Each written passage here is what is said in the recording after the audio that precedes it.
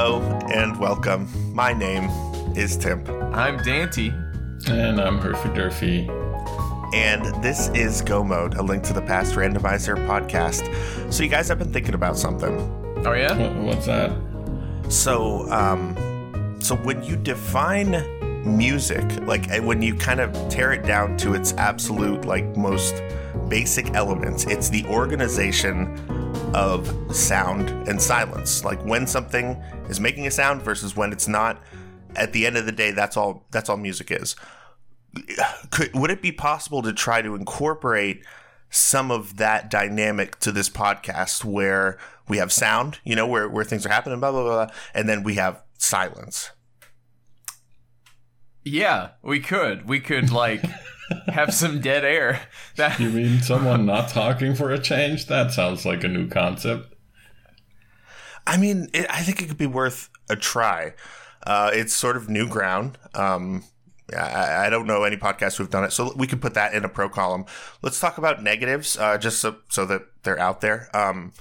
One of the problems traditionally with dead air is, like, when it happens, sometimes you can maybe wonder if, like, the recording is over or if there was maybe, like, some sort of technical difficulty and then just turn it off. And, you know, I could see how that might be a problem.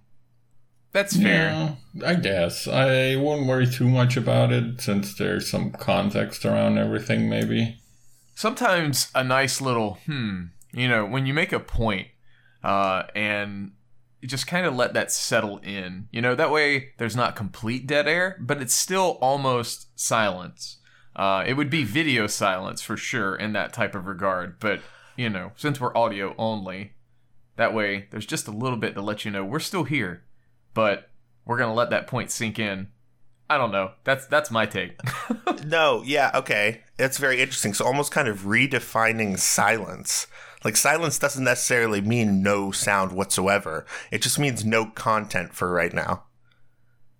And there's still maybe some... Oh, damn it. You were going to do it, and I totally ruined it because I had to talk. See, but you were doing it. And and that would be perfect. That was it. Okay. All right, let's see if we can try to incorporate some moments of silence, not necessarily audio silence, but reflection, some moments of reflection into this episode. Just try it. We'll just see how it works. Moments of memoriam. Moms. So get ready for those moms as we start episode 51, which is part 3 in our series on damage. Of course, part 1 was taking damage. Part 2 was dealing damage with the sword. And part 3, we're going to be talking about dealing damage with anything other than the sword. The hammer, of course, red cane, blue cane. We'll get into all of them. So very much looking forward to that. But before we do that, of course, we got to do the news. And let's start with the Mentor Tournament, which is currently wrapping up week 5. So we have one more week of Swiss left to go. Man, the time really flies, doesn't it? It does. It's gone by so quickly. Yeah, but it's been a joy to watch. It's been a joy to be in the Discord and be around people who are, you could see new friendships being forged. You can see new rivalries cropping up. You can see people just improving, just times getting lower and lower. And it seems like mostly people are having a lot of fun. And I just want to start by saying, like, that's definitely the best thing. It's been so much fun to observe that. But other than that, I mean, things are going along pretty smoothly, I would say. There's been some great matches. I'll pass it over to you guys. What are your thoughts on Mentor Tournament coming into week 6? Well, I think it's really great to see the Discord so lively and people constantly, like, talking about random stuff or setting up practice races. It's not been quiet for more than like 5 minutes. I feel like there's always somebody talking about something. Yeah, all the channels are lighting up constantly. So definitely a good thing, especially, you know, for the community to grow and things like that. But, What's really great about this, in my mind, as far as the rando aspect, is we've got a ton of runners just improving across the board. There's been tons of people bragging about how they got their first sub 2, which is always a great milestone for people. And getting that in a race, no less, is definitely something, to be excited about, because, races are, pressure situations. Yeah, absolutely. It completely changes things. You get the butterflies in the stomach and the, that sensation where you're like, where do I go? Where it's like, come on, the clock's ticking, pressure's on, you don't get to kind of sit back, and it definitely does change things. It makes it more, athletic. I know that term doesn't make any sense right here, but like, I don't know, it's a huge difference when it's a competition. Yeah, for sure. Yeah. So one question that's been going around a lot is how we're going to format the brackets. We sort of had a rough idea, but honestly, we kind of just wanted to see how things were playing out before we finalized anything. And also part of it was we were just like, we'll kind of figure that out as we get a little closer. Well, now we've done that. We got together as an admin team, and we've finalized some details for brackets. Dante, do you want to kind of run through and explain how that's going to be set up as we finish out week 6? Sure. The first thing we'll talk about is the bracket names. So we kind of threw this together. There are going to be 4 brackets for all of our players to be paired into. And what better way to do that than by naming them the 4 swords? So, our lowest tier, I guess, or lowest seeds, for lack of better phrasing, that's going to be our fighter sword bracket. Above that we'll have the master sword bracket, so on and so forth, the tempered sword bracket, and the gold sword bracket. It's like butter, baby. Gold sword's going to have like our number 1 overall seed, and going down from there. Hey, is this on? Okay, cool. Hey, it's Tuesday Dante. I'm taking over for Tuesday Temp. Get wrecked, Temp, this week. It's me, not you. Haha, I'm the captain. Anyway, so here's how this is going to go down. We have to interject because, there was a deal where we talked about how brackets were going to go, and then things changed because we had some drops. And we figured, since we had some drops, we want to make sure we do things as equal and fair as we possibly can. So here's how it's going to go down. Right now, there are 6 drops, and that is still subject to change. So if things change, please bear in mind that we are going to have to adjust things slightly to try and keep things fair.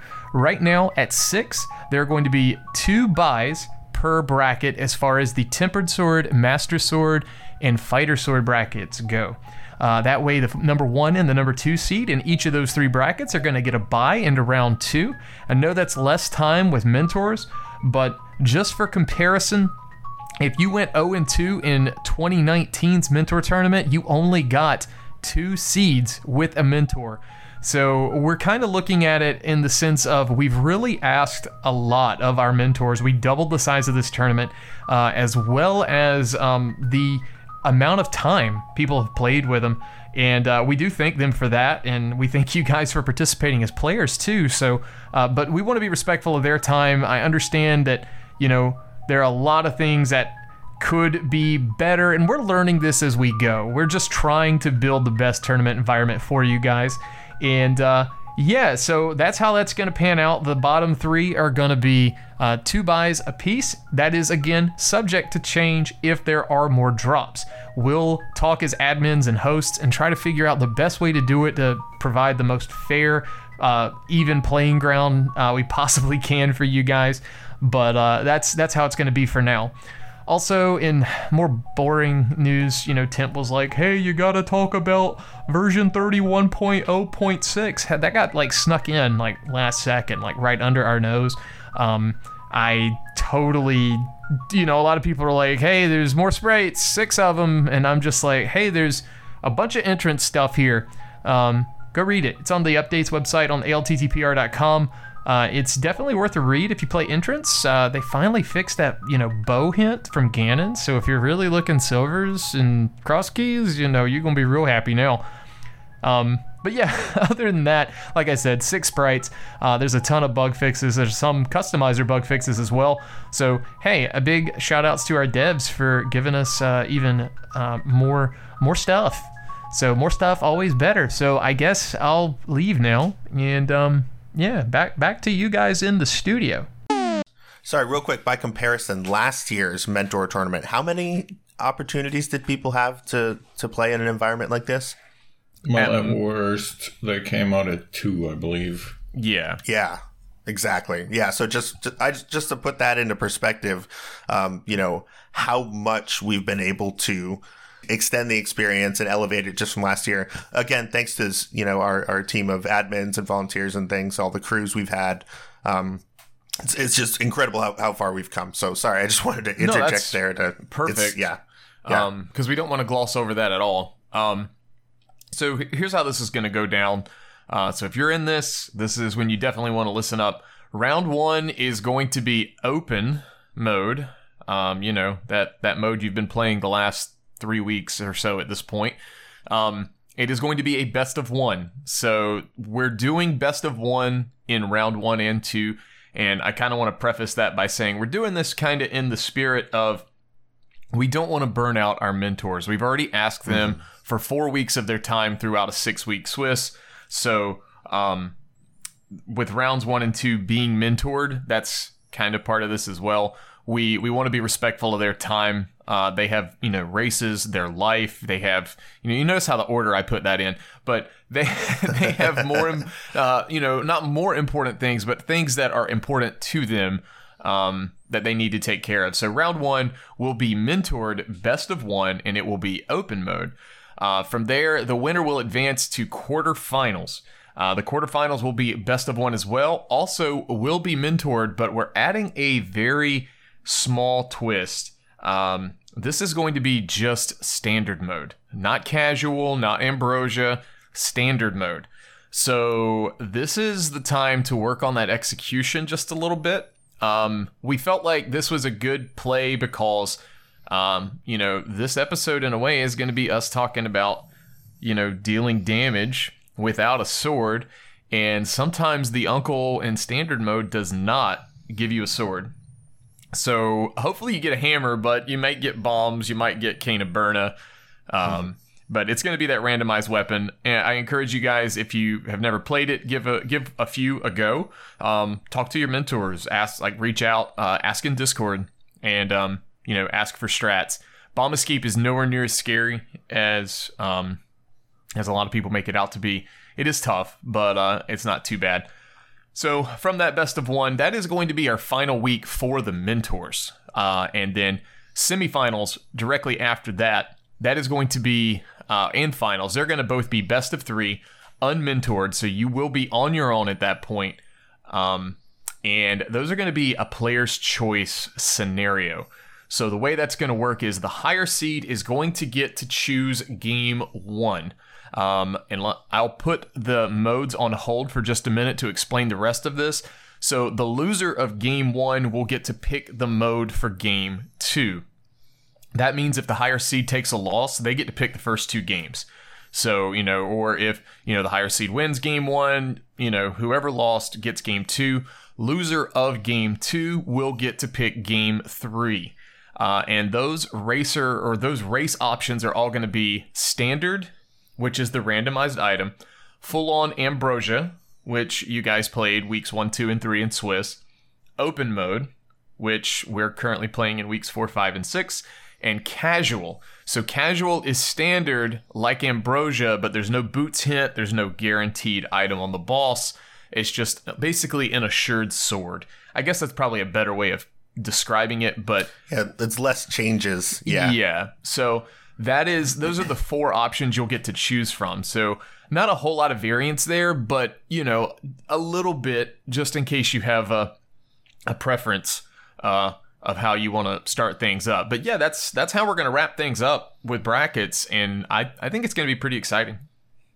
Yeah, so a lot of thought went into this, thinking about a lot of things like Dante mentioned, respecting the mentor's time. Again, thinking about last year, that's just another thought that I've had and something I've always sort of advocated for when we have conversations. Because one of the things we talked about doing was like maybe best of 3, sooner, maybe best of 5 even at the end. But, trying to avoid burnout was definitely something we wanted to avoid. And not just for mentors, but also for the racers and for admins and for us and for everybody. So while, it's great to have a lot of rando, there too much of anything can have the adverse effect. So I like what we landed on. Another huge shout out to our admin team for putting all this together. And we'll go ahead and obviously we'll have announcements in the Discord to explain all of this. If you are a racer, you can go to the announcements channel. We'll have some info in there for you. But I think that just about does it. Dante, that was a wonderful explanation. Anything else that we have to say about the Mentor Tournament? We're not going to let them play Mystery. I mean, they can on their own time, but we joked about that at one point. Listen, everything was on the table. There was not a mode that we did not take a look at and consider. And I shot down cross keys really quick. You shut down cross keys. I tried to slip casual boots in there and was promptly denied. Realized I was outnumbered and backed off. But I like the 4 that we ended up with. And I also like that we give the players an opportunity to pick, because that's pretty much how just about every other tournament does it now. Yeah, for sure. So, cool. All right. Well, that's it for Mentor Tournament. As far as like news goes, the kind of thing that we normally talk about throughout the week, there honestly hasn't been a lot. Obviously, we've been wrapped up with the Mentor Tournament, but even beyond that, there was the release of V31.0.5, which I managed to mention Tuesday. Tim saved us and mentioned it before the episode came out. And maybe we can just talk a little bit about impressions from that. People love that the save and quit delay is gone. There's a couple new sprites. Oh, you know what? Yeah, actually, real quick. I'm sorry, guys. Let's just open up this sprite list, and I want to get Herfy's opinions on some of these new sprites. And maybe get your slide whistle ready. Requesting the slide whistle again. Yeah, it's getting diluted. Hey, I'm just trying to give the people what they want, because the people are going crazy over the slide whistle. I'm a fan as well. What can I say? All right, so work on getting to the updates page. If you need a link, there it is. But yeah, these new sprites. I want to say right now that I've been really into this astronaut sprite that's in the top right here. Mm-hmm. I like this little guy a lot. I like to imagine that walking around Hyrule, it's like a alien world, and you don't know if the atmosphere is breathable or not. So you're exploring and uncovering the items and trying to escape at the end. I've been listening to a lot of sci-fi music while I play, and it's a wonderful fit. I've really enjoyed the astronaut sprite, and yeah, I just wanted to say that. What are your guys' highs and lows on this new sprite list? I mean, I think they're all pretty well done. Yeah, definitely. Herf, what are your thoughts on 2 Deadpools? Sure. And we got a Link one in here too.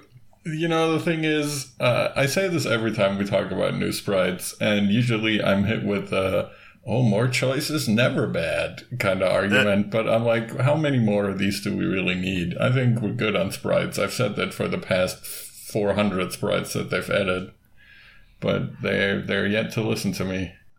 I just want to know who Hitsuyen had to convince to name the One Piece sprite after him. like how do I get a Dante sprite? That's what I want to know. How do we get a Tuesday Temp sprite? That, if you guys want to get in sprite development and you want to make a Tuesday Temp sprite, that would be something I think Temp would like a whole lot. Oh, every single time that I hear that there's new sprites, I instantly just boot up the list and just scroll down to see if there's an uncle yet or not. Obviously, I'm just waiting for that, but the astronaut's good for now, I guess. But yeah, that's a good question. I don't know how. There are quite a few sprites that are named after real life people, and I assume just somebody puts in the work to make it and submits it, and as long as it meets some sort of standard guideline, it just makes it in. I don't think people I don't think there's quality assurance kind of thing, Yeah, I mean, could also be. I think they're being tested if all the frames look right and stuff like that. But other than that, I think it's pretty easy to actually get in. And Herf, to To be very honest, I'm starting to come around to your side. It's like there needs to maybe be a better way to select the sprites if there's going to be so many, because just this giant drop down and yeah. I do like the Geno one. I mean, everybody loves Geno from Mario RPG, but I still have hope for you, Temp. I mean, if they can shrink Ganon down and get him to Link size with kind of a weird-looking large head, I think we could get Uncle with the weird-looking large head. I mean, they shrunk down Ridley for Super Smash Brothers, so I don't see why they couldn't. Oh my god.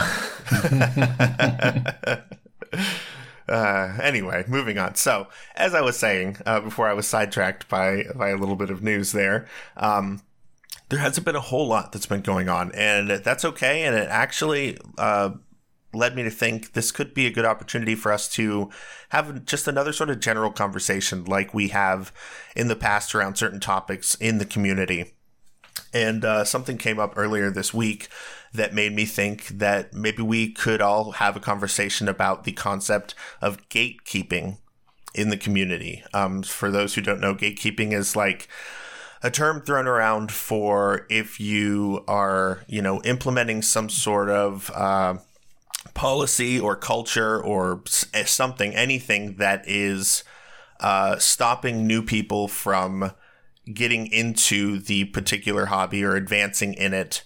So I wanted to talk about this because I feel like there are some places where I have seen examples of this in our community, and the only reason I even think to bring it up is because I do think it's really rare. I think overall in the community, everyone is very welcoming and inviting. Certainly in our server, it's sort of all about teaching new people and getting them acclimated to the community and all the weird quirks about, how to use ladder, how to sign up for race time, how to stream, all these things you have to do that are sort of technical. I usually you don't see that at all. It's we have a very friendly community overall, but there are some examples that I see of it, and I wanted to just have an open conversation and maybe just start by saying, is this something that you guys have seen? Do you see it as being an issue? Do you think it's good to a certain extent? Do you think calling it gatekeeping is maybe, not the right word? I've said too much already. I've asked way too many questions. I'm just going to leave. I'm going to leave this space, and I'm going to open it up for someone else to step into it and say whatever they want to say. So gatekeeping might be a bit of a overstep as far as like the phrasing, because that just really sounds like you're trying to keep people out. Like you don't want them here. And I don't really think that's what it is. I mean, a lot of times, in the end, we're like an online community, and like I guess, in the spirit of all of this, it's like sometimes people are going to be rude. Sometimes people are going to be overly nice. Some people are going to take people's messages the wrong way, with like the wrong connotation, especially, on Discord, because 90% of Discord communication is done via text. And how many times have you gotten a text message or some type of, mobile message where you misread it and you just took the inflection of the message wrong? And the other person was like, I totally didn't mean it that way. Like it got you upset. But, and I guess the way you could look at that is maybe when you put messages, think about how someone could take it. But at the same time, we've got people all over the globe playing this, and it's really hard to, I don't want to say respect the cultures, but what's normal to people may not be normal to somebody else. So I don't know. Be nice to everybody, I guess, is a good way to put it. But at the same time, it's like, also it's online. So in a way, you can't take things too personally. Maybe that's a good middle ground, because I really don't see gatekeeping as something that's really happening too terribly much in our community. So I feel like I owe it to our audience to put a little bit of context in here. So the kind of thing I'm talking about is like when a new person shows up to a Link to the Past randomizer server, whether it be the main one or one of its many, many offshoots, like our server or Ladder server.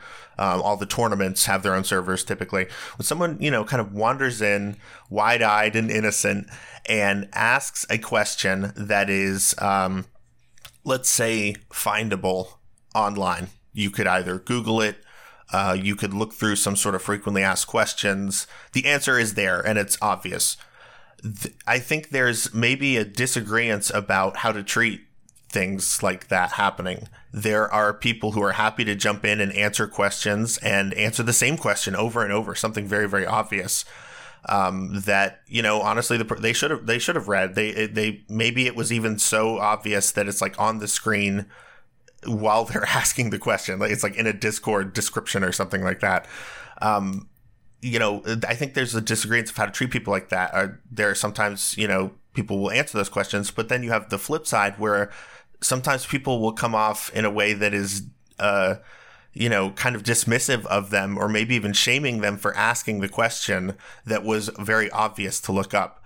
And that's where, we've had conversations privately in our own channels and sort of, I don't know if like disagreed is the right word, but I'll say that even if someone comes in and asks something that's supposed to be super obvious, it really puts me off when I see people, usually veterans of the community, attack that person. I don't understand why it happens. That's a strong word. Attack? Attack. Yeah, I got to interrupt just to say that's a strong word. I mean, being abrasive is one thing. Attacking, I don't think we've had. It's what the person's left with, and it's the intention of the language used that I think makes me use that word. And maybe it is strong, but the damage is dealt. So I don't know if that's an attack. If that's not an attack, then I don't know what to say. Because I've seen some people's reactions to the way that their interactions they've had after asking a simple, maybe obvious question. And it's like they get hurt by that, and that's real. And I just wonder if that's like what we want to do, the kind of community we want to be. I don't know. What do you guys think about something like that? I mean, I kind of get where you're coming from in a way, but at the same time, I'm really more on the anti side where I don't think gatekeeping is maybe the right word for it. Maybe, people are abrasive or kind of rude or unfriendly. I also don't think anyone's ever been attacked for asking a question, at least not to my knowledge. Like, I don't read everything and I don't know everything that's going on. I see where there could be a problem where like an extremely new person comes in and asks a stupid question and they're ridiculed for it a little bit. And yeah, it feels bad, but that's just kind of how it is, I guess. I mean, I'm not saying make fun of everybody and like dismiss everybody and never answer a question. But as you were saying, like if the answer is super obvious, I don't think it's too much to ask to have someone spend like 5 or 10 minutes of their time to find the answer or to see if they can find it. When it's like very obvious or very clear that they didn't even try finding it, but they just, kick down the door and are like, yo, I'm new here. How does this work? Then I feel like it's perfectly fine to ridicule them a bit or to be a little bit dismissive or be like, yo, read this channel instead of bugging us with the question that's been asked 400 times already. My thought is like with tournaments, especially the main tournament, I mean, there are questions that pop up there, but they're questions after people have read the rules. So, I mean, let's be real. This all cropped up because everyone wants to know how to register for the ladder. So, like, there's a whole FAQ section, and it's basically the rules. Just, like treat it like a tournament. Just read the rules, and then you that's my take. Is like, if you read the rules, then you don't have to ask the question. And granted, as someone who is very lazy sometimes, and I'm just like, hey, give me the TLDR. How do I do this? But at that point, if I'm really vested in something or want to be vested in something, I'm going to read the rules. Like, I'm going to read the write-up, whether it's rules or just an explanation or whatever, because I'm heavily interested. If I have kind of like, a half interest in it, then yeah, I'm going to want a TLDR, but at that point, like, or a short explanation, But yeah, I don't know. I just don't see why. I wouldn't call it an attack. It's just kind of like pointing them at the rules, or kind of making a passive remark about go read the rules. like I don't know if I'd call that an attack or gatekeeping. That's my takeaway from this. And maybe some people are ruder than others and nicer than others, but I don't think we have a problem with it. I think sorry, go ahead. I don't want to keep talking. No, over I was waiting to see if you were going to say something, and then if you didn't, I was going to say something. But I'd rather hear what you have to say. So my point is, or I guess if you want to take it to the other extreme, from the attack side, let's call it that you mentioned, Tim. If you want to take it to the other extreme, it's kind of disrespectful to everyone else's time for you to just come in and be like, I'm too lazy to read that. Just tell me what needs to happen. And it's fine when you want to, as Dante put it, when you want to be lazy and just want the TLDR, but then you also have to be able to live with the ridicule or the rude answers you might get for it. Yeah. So I have a couple quick things, and then we can sort of wrap it up. We want to be respectful of our listeners' time.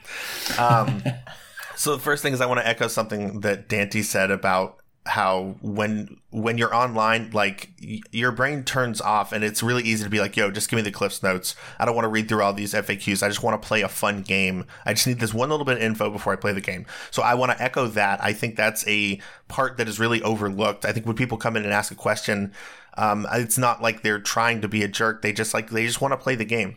The other thing I want to mention is, if someone asks a question and you don't feel like answering it, do you have to answer it?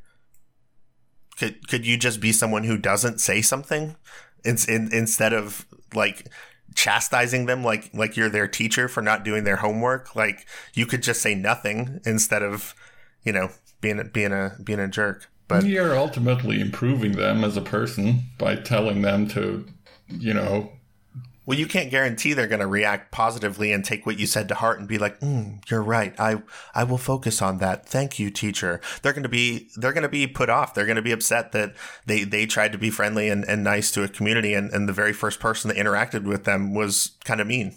Well, that's, I think that's kind of the question. Were they just being nice and trying to interact with the community, or were they being lazy and disrespectful of everyone else's time, despite it taking them like 3 minutes to actually get their answer on their own?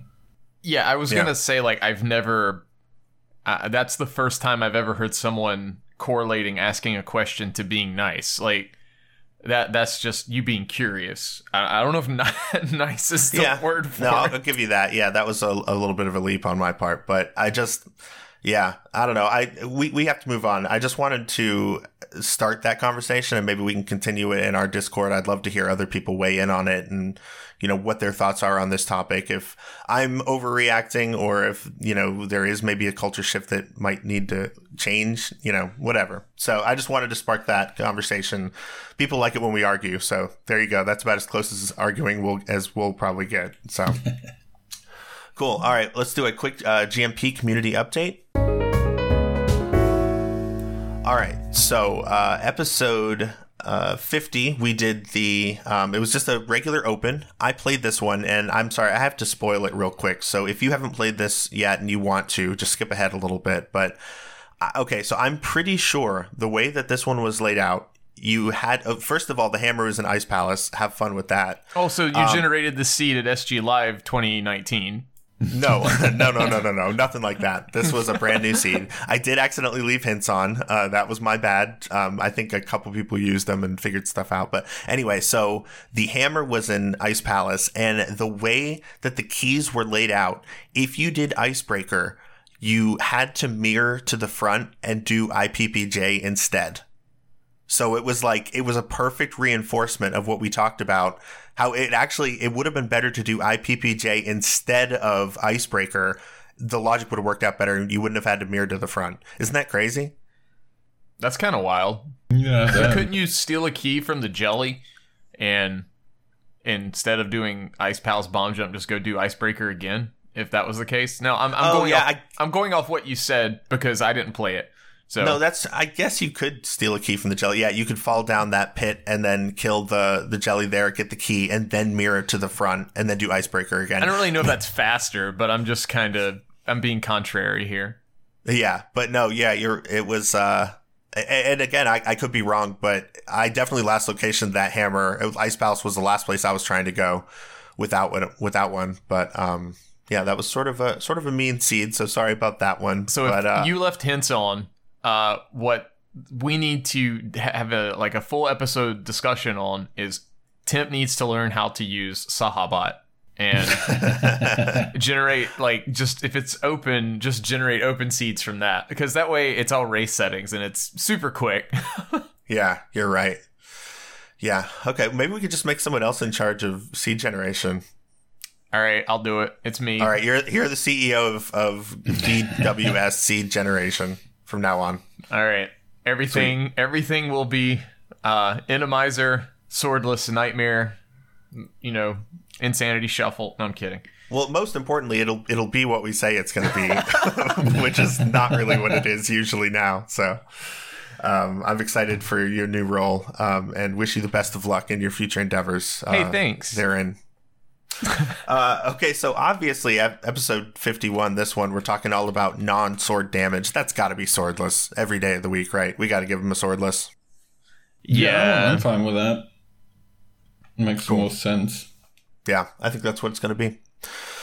And that wraps up the community updates. Again, Discord has been popping. We're having a lot of fun doing casual races. I guess that's one thing I'll say real quick. Even if you're not wrapped up in this tournament, but you would like to race occasionally, one nice thing about our Discord is after you join, you can sign up for a role within the Discord called Racer, and that just makes you available to be pinged anytime someone is looking for a pickup like casual race, which usually happens like a couple times a day, roughly. Or you could do your own if you feel like racing, just ping it and be like, hey, is anyone out there that wants to race with me right now? So we've had a lot of folks come in and do that, so I'll just promote that real quick. Okay, so I think we're ready to get into our feature, and no need for delay. Let's just flute right on over. Let's go. All right, so I want to start by saying that Dante was the engineer of this feature, stepped up and wrote all about it. I think Swordless is would it be fair to say, kind of a passion of yours, Dante? I'm an advocate for it. Passion, I don't know if that's the right word. It's just, look, it's a great learning tool, right? Because swords are randomized to begin with, and if you have issues not having a sword in hand, then if you can adapt and play a swordless seed every now and then, you'll be able to, handle the rest of it. Yeah. So, Dante was the one that kind of put all of this information together, so I want to give him a huge shout out, and he'll be kind of walking us through all of this. And one thing that I did want to add is, as we're talking about each of the weapons, Dante has included some sort of technical data about, which enemies are affected how, which I think is perfect. But I also want to talk just sort of briefly, generally about each one as we get into it, just like if there's any weird quirks about that item, things that allow it, to maybe do glitches that couldn't otherwise be done, just general errata about the items, and then we'll get into details. So with that, Dante, take it away. Tell us about all these non-swords. Oh man. Okay, so I got to read my quote here. Swords are a hindrance and a snare. They give you a false sense of security. I won't read the other quote I put in the outline. It's disparaging towards people who need swords. Well, it was something it's Herb said about disparaging to people who enjoy the spin setup for bomb jumps because they're little tiny little baby men. Oh wow! Shots fired. Yeah, that's what Herb said last episode, and I loved it. All right, so we're kind of gonna just go in the order that they are on the menu. Basically, we've got a wiki page here that I kind of pulled all this info from.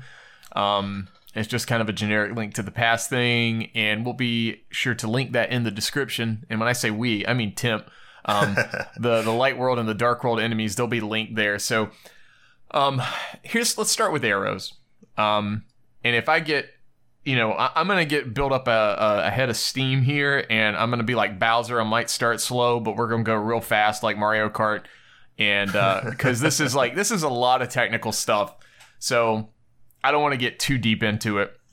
So if that happens, Temp, and you want me to slow down or herf, just tell me to pump the brakes, throw a red shell at me.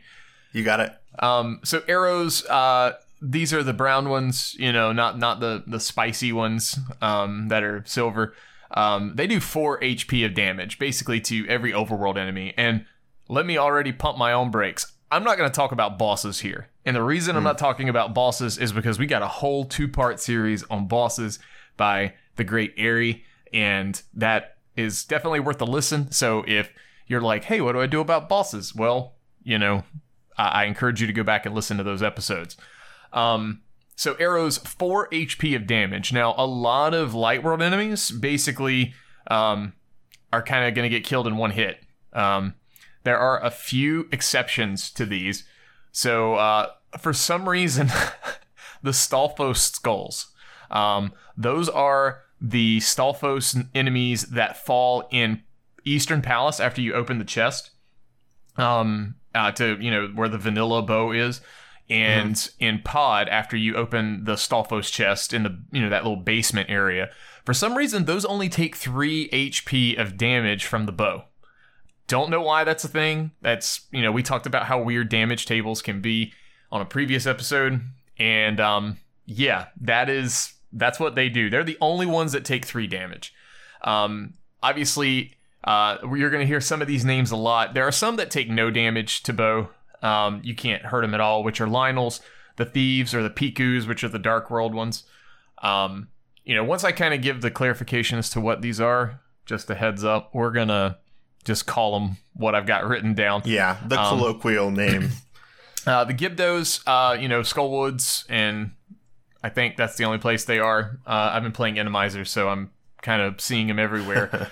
GT, I guess. Yeah, that's right. Beetles, the little things with the blue and the red balls on their head. Yep. They have a different name, but I put beetles in here. Stalfos Knights, which are the things in Ice Palace, the ones that you have to kill with bombs. So they have to die from bombs. There's no way to hurt them with basically anything. Freezors also apply in this category. Cannot hurt them at all with anything except Fire Rod. We'll get to that. Chain Chomps, Temp and I know the struggle of trying to find something with a Chain Chomp. So we've done the deep research on the Chain Chomps. So of this list right here, which ones are the most surprising to you that they're impervious to arrow damage? Probably the Gibdo. Same. I do have a tendency, if I already have the bow equipped, to fire one, and I'm like, as I'm firing it, I'm like, yeah, that's not going to do anything. I always think it's going to do something, because even the fighter sword hurts them. I have that happen with the Beetles for some reason. I don't know why, but my brain just can't, retain the information that arrows don't do anything to the Beetles. I guess you have to imagine that they're like made of jelly, and like that's why arrows wouldn't hurt them. I don't know. It doesn't really make any sense. They should, if they were made of jelly, they should have the sound effect of the bumper when the arrow hits them instead of instead of the thunk, and nothing, no damage, or just impervious.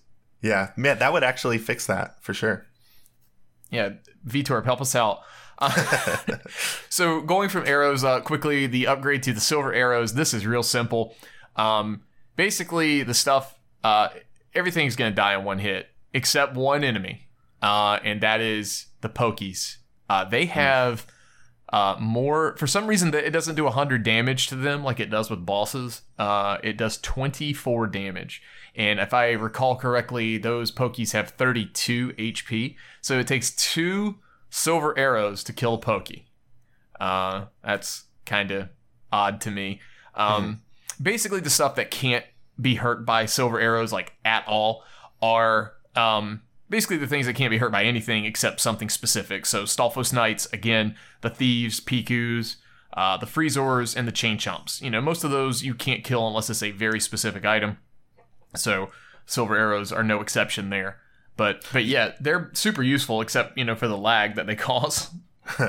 Yeah, so the silver arrows shore up those impervious enemies that we talked about. Lynels, Gibdos, and Beetles can be killed with silver arrows, which is nice.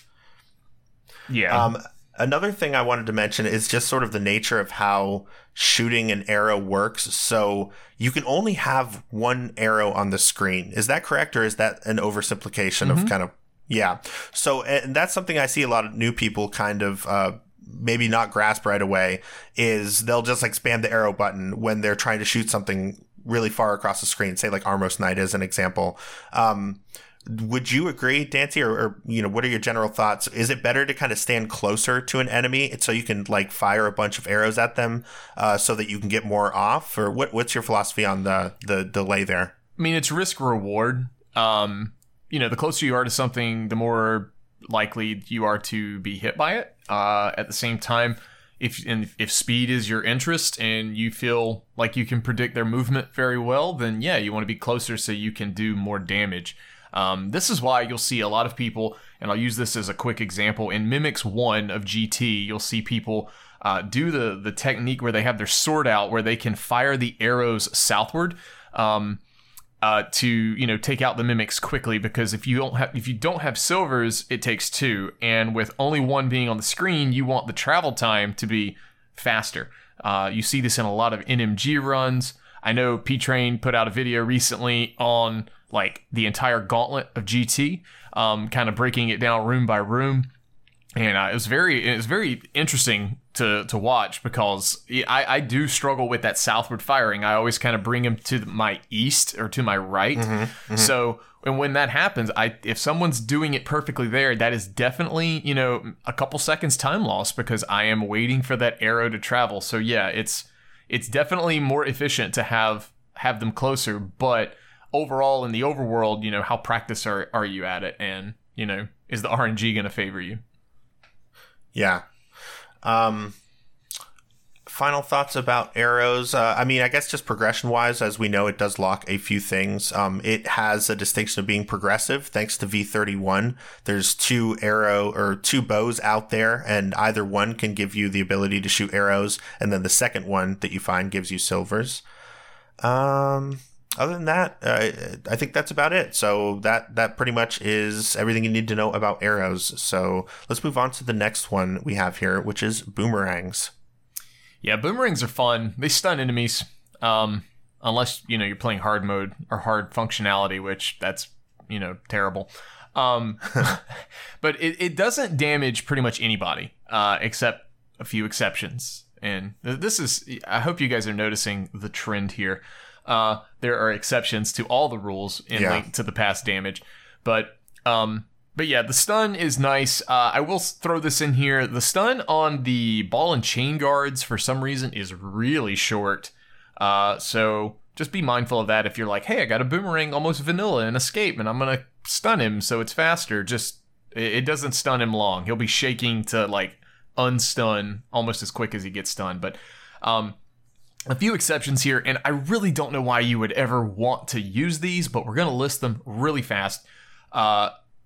Enemies that will take 1 HP of damage from the boomerang, meaning you could eventually kill them with it. They are the Wallmaster, the Pose, like the little floating ghosts, the Zoras or the Kus. The Kus are the Dark World Zoras. I put Birdos because it's both Birdos, the Light World Crows and the Birdos that killed Gerdo in Dark World. The likes, the pumpkin looking things, the things that eat your shield, those. Stalls, which are the skulls that are in the Dark World overworld. That was a lot of R's. But basically, like, those are the things you kind of have to bump into, and then they activate. You can do 1 HP of damage to those. I learned a lot about this next enemy, kind of writing this up, but Swamolas, the little... Yeah. The things that are in the mire area, they take 1 HP of damage.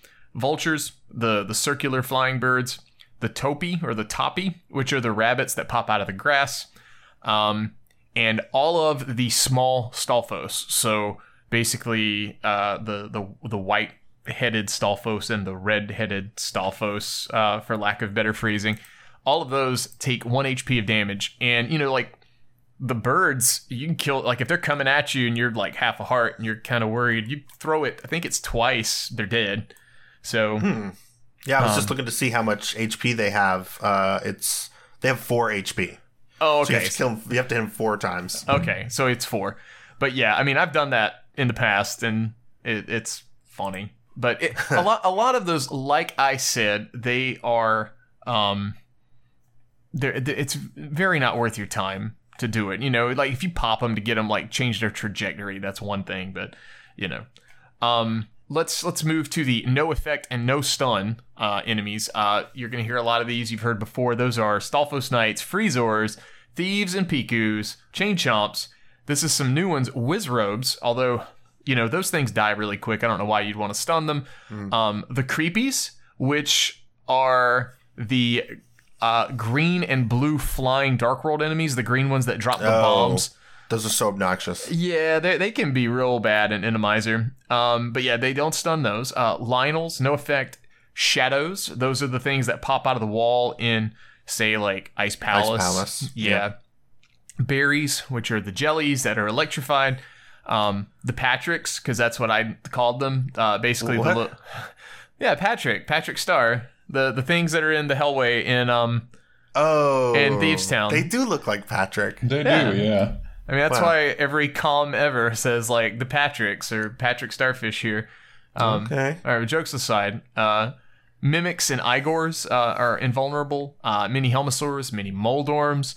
Hobos, which are the floating water enemies in Swamp Palace. Like the things that kind of look like tadpoles is probably not. They're like water skimmers. Yeah. They got like in the big 3 room white in Swamp legs. Palace. Yeah, at the very beginning of Swamp Palace as well, when you get the that first key. Oh, they're like skimmers. Yeah. Yeah. Okay. And let's see. So the hobos, the pokies. I don't know why you'd want to stun a pokey, but Pentagators, the Pyrogoose. The Pyrogoose is the orange missile-looking thing in Swamp that pops out of the wall and starts moving around real fast. That's my description of it. I don't really know what people call those. I call them annoying. That's about it. Palmets or turtles. The things you got to flip over. But they are vulnerable slightly after you flip them. But I mean, I put in the notes here, why would you want to switch to the boomerang to hit them? Because you already had a hammer to flip them. And the Kodongos. So all of that is, I know it's a lot of information. Like I said, there's going to be a lot of that here. But that the Kodongos and stuff like that, the boomerangs are literally like tit for tat. Like they are blue, red, one goes further, one goes faster, one causes lag, one doesn't, one has Ancilla stuff, blah, blah, blah. But they all function the exact same way as far as damage and stunning capability. All right, so let's, just because people are going to ask, let's all go around and say which boomerang we like better. I'll start. I will start. I don't want to be doing this. Look, I don't want to, but I know. All right. People, so next is the. I like the blue boomerang. I just like a boomerang at this point. I'm not really great at the Ancilla stuff with the red boomerang, so it's like as long as I've got one to make my menu nicer. Shout outs to Epibliticus and Herfy Durfy at Speed Gaming Live. That it'll make my life better, especially in Swordless. Yeah, that's a deep pool right there. I'm pretty sure I saw that, and I'm not even exactly sure what you're talking about. I skipped the boomerang, and literally it made my menu absolutely awful for a Swordless Argus fight, and it would have been so much better if I'd have just picked up the stupid boomerang. Yeah. All right. That's we'll call it there for our boomerangs. But we've got good momentum going. Definitely looking forward to hearing a little bit more about this next item, which is going to be the Hookshot. Yeah, Hookshot is fantastic because it's like a better boomerang in a way. It stuns most enemies. There are some good implications or things to know, and we're just going to run right through these. The Hookshot kind of used to be, I'll say this from personal experience, it used to be where I lost a lot of time in rando because I would always want to switch my menu back to hookshot just to have it equipped because it's so useful. Because, you know, not just pulling you places, but kind of as a defense thing. So it stuns everything with these exceptions. It will instant KO some enemies, and we're going to run through these really quick. The ropes, which are the snakes like in the back of Escape. The popos, which are like the little, you know, tentacles. Bags of tentacles, yeah. Mini Moldorms. So if you're in Mini Moldorm Cave and you got a hook shot, you know, sometimes you might miss, but hey, it's unlimited attempts. Keese, so the bats. Rats or crickets, that applies to the rats in Escape. That applies to the crickets in Thieves Town that are really scary on Greenmail. The vultures, so the circle birds. Slimes, which are the onion-looking enemy that things get turned into if you use the powder on them, or the Quake medallion. That's something you don't see too often, but I figured we'd put that in there. Pose, Birdos, the creepies again.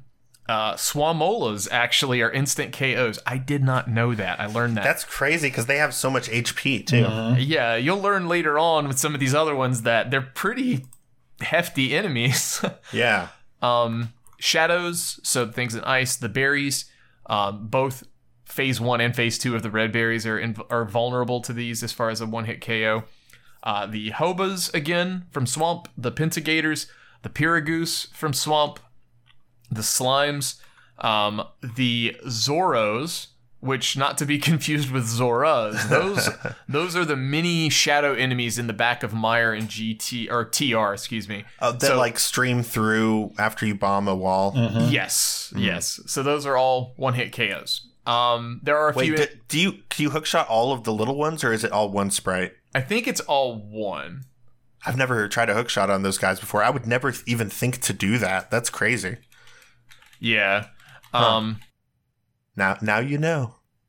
Yeah, it's not something you'd really want to use on those Zoro things. But yeah, because you usually have a bomb out already, so you'd be switching to the hookshot to do it. Yeah. It would be kind of aggravating to do. So let's list off really quick the enemies that are impervious. Yeah, the no effect enemies: Kodongos, the Igors and the Mimics, the Thieves and the Pikus, the Tektites, which are those like blue and red jumpy crab looking things on the mountain. Bees, they're not that scary, but sometimes they are. Hinox, or like the Hinoxes that throw the bombs, the Lionels, the Gibdos, the Patricks, Pokies, impervious to it as well, Stalfos Knights, Freezors, obviously, Chain Chomps as well, Wallmasters, and Wizrobes. So, interesting. Yeah, that's kind of what we have to deal with. Yeah, hookshot is so interesting. It's like every enemy has their own rule of whether it works on them or not. And there's a long list of enemies, like, that Dante just read, that are killed instantly by it. But it's also kind of a pretty surprising list of these guys that are not hurt by it at all. And it's like, it might seem crazy for Dante to read out a list like that, but it's exactly what it takes to know, because it is just like pulling out of a hat, like whether they're impervious or killed one hit. So, I think that's a good list to just listen to a time or two maybe, and make sure that you know who can be killed by a hookshot and who doesn't get hurt at all.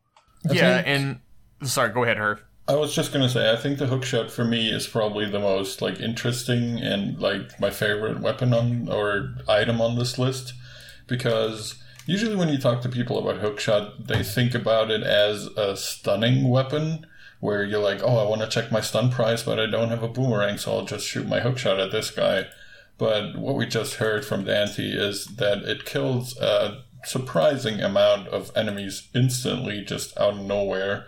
Like, what I used to always be very surprised with is how fast you can kill the Pengators in Ice Palace, since they just die instantly. And it's pretty common knowledge, but it's still like they take like 2 fire rod shots, or if you don't have a high enough sword, you have to slash them a whole bunch of times. But the hookshot just, straight up kills them. Yeah, for sure. And not to even mention the, other aspects of the hookshot aside from doing damage. It is fun to zip around Hyrule and the Dark World with it. It'll hook to, just real quick off the top of my head, I don't know, anything that's made out of wood. So like fences and trees, pots, you can zip to any of those. Some wall surfaces that are like freestanding in dungeons. There's like a pillar type that it will stick to. So yeah, you can stick to a surprising amount of things. If you do happen to have the hookshot out already, there's a lot of points of the game where you probably will, like up on the mountain, for instance. It's worth it to experiment and also watch people play with the hookshot to know what are those like tiny little spots where you can get a zip here and there. Cause it'll save some frames, and that's what we're doing here. So yeah, for sure. Any final thoughts on the hookshot? It's really great unless Swamp is a pendant. Then you don't want to see it. That's my hot take. Cool. All right, let's move over in our menu, right one, and let's talk a little bit about bombs as a weapon. So bombs. You start with 0 of them. You can hold 10 of them. You can buy the capacity upgrades. Do what you want with that. But anyway, they do 4 HP of damage to enemies. That's kind of across the board. I didn't really see any variance based off of the wikis. Obviously they blow open doors and stuff, but we're not getting into that. But 4 HP of damage across the board. There are 2 exceptions. They will instant kill Pentagators and Hinoxes. And that's why in Enemizer you'll see people a lot of times, if the room is full of Hinoxes, you'll see them switch to bombs and like time a throw. This is very good, useful info on, how to manage or how to use bombs as a weapon. It can be tough sometimes, but definitely something worth learning. Yeah, what about trying, can we explore like how to time throwing a bomb? Because I think that's a common thing that comes up that new players have to deal with, especially in like Mini Moldorm Cave. Maybe that's the only weapon that you have at that point. Do you have any pointers for putting down a bomb, picking it up and throwing it in a way that will not get you killed or waste all your bombs? I try to just kind of channel my ultra instinct and just know when to throw it. But me too. Man. I wish there was a better way, but yeah, I kind of just feel it. So here's what I would suggest. This is the biggest thing that I see a lot of people freak out about when it happens, especially since you brought up Mini Moldorm Cave. If you throw the bombs late, there's a chance that they will do like either their last or next to last bounce and then explode. And if that happens, it does something weird to their altitude where they don't damage anything that they're at. So it's I don't know the specifics behind that, but I see it all the time, and I see people always freak out when it happens, like if it's their first time. And I did the same thing. So I say all that to say, if you throw it a little early, you're kind of guessing where it's going to be, but it does do splash damage. Like there's a pretty big hitbox for the bombs, especially with Mini Moldorms. So you'll see a lot of runners look like they're like, God basically throwing bombs super quick in Mini Moldorm and killing all of them in like a record, pace. The idea behind that is get them kind of in the vicinity where you see the Moldorms at and where they have the potential to move to. And then you can, just take them all out in one go. That's kind of my thought. What about specifically dealing with some of the kill rooms in Escape with bombs only? Because that will come up potentially in Standard for some of our racers in the Mentor tournament. Any helpful tips for that? I don't have a. There is a setup to do this. Okay. Yeah, there's like just like real general. I do know that what I see a lot of people do is like use the middle area where the actual chest is to your advantage. Like get the enemy kind of tripped up on that. You can. There are specific setups, and I'm sorry, I don't know them. I literally just I put a bomb down where I know the initial hit is. There's ways of comboing the 1-2 punch on the blue guards because it takes 2 bombs to handle those. But I do the first one and then kind of do the second one on the fly. If I can't get him off me, because he's coming at me, it's always best to take, if you're going to be me, it's best to take a hit from the guard and not the bomb. And I say that because you get iframes when the guard hits you right before the bomb goes off, and it'll kill the guard. But at the same time, it does half-hearted damage instead of a full-hearted damage. So that's your backup plan. Hey, ask your mentors. I'm sure there's a ton of mentors that know that and say, "Wow, Dante's an idiot." No, I should know this, but I don't. So no, it just goes back to like kind of having a better understanding of bombs and really getting a feel for the timer on them. And it goes back to what we're talking about right now, which is like, or I guess more what we talked about a few episodes ago of taking damage, knowing that, okay, the bomb is going to hurt me more than getting hit from the guard. So I'm going to take a hit from the guard first, then let the bomb go off, instead of doing what I think a lot of people do, and what I'm certainly guilty of a lot of times, which is just holding the bomb and not letting it go and trying to be near the guard. Because it's like, okay, yeah, I'm going to take some damage, but at least it's a surefire hit. I'm not going to waste a bunch of bombs. So that's what I've done. But to just let the guard hit you first and then drop the bomb, and which will make you drop the bomb, and then they get hit. You're saying that's a better way to do it. So I think that's just that kind of information alone, I think, makes us discussing this worth it. Yeah, that kind of boils down to knowing how much damage you're going to take from something. Now, another thing I want to mention about the bomb, and I don't want to get too into it, but it is technically, how do I say this? I know we said we weren't going to talk much about bosses, but it can kill certain bosses, which makes it logically, it could be the only thing that you have at that point in the game to kill that boss. It's rare. There's a famous example we've talked about many times on this show. We talked about it on our very first episode, where the bottleneck was Landmalus, and all they had to kill Landmalus was, well, they did have the blue cane, which is a little bit of a help, and bombs. But like, that was how they beat the game. So if you're a newer player and you don't know that bombs can kill bosses like Landmalus and, certain enemies like mini Moldorms, you might think that you're stuck or that your seed is broken, when actually you just need to go fill up on bombs and then use them to kill some sort of enemy that allows you to get more chests, like those mini Moldorms or Landmalus or whatever the case may be. So just beware. When you're in early game thinking you might be stuck, maybe you're just unlucky and you have to go kill something with bombs. Yeah, and last piece of that, the Landmola timing. I didn't know this till recently. Sailor Nep actually was the one who kind of gave me a good cue. When the Landmola is going back into the ground, and as it's disappearing, like fully back into the ground, that's when you want to drop the bomb. And then, no pun intended, but that's when you want to drop it at least and pick it up so you can throw it to where it's going to spawn. And that will give you almost the perfect timing to allow it to hit as it's coming out. And that way you don't miss. But bomb's really not the most effective way to kill Landmolas, but good in a pinch. If you absolutely must, yeah. Which the point of this is like, it's not off the table completely. It's exactly. like a lot of things in this game. So cool. Okay. That should do it for bombs.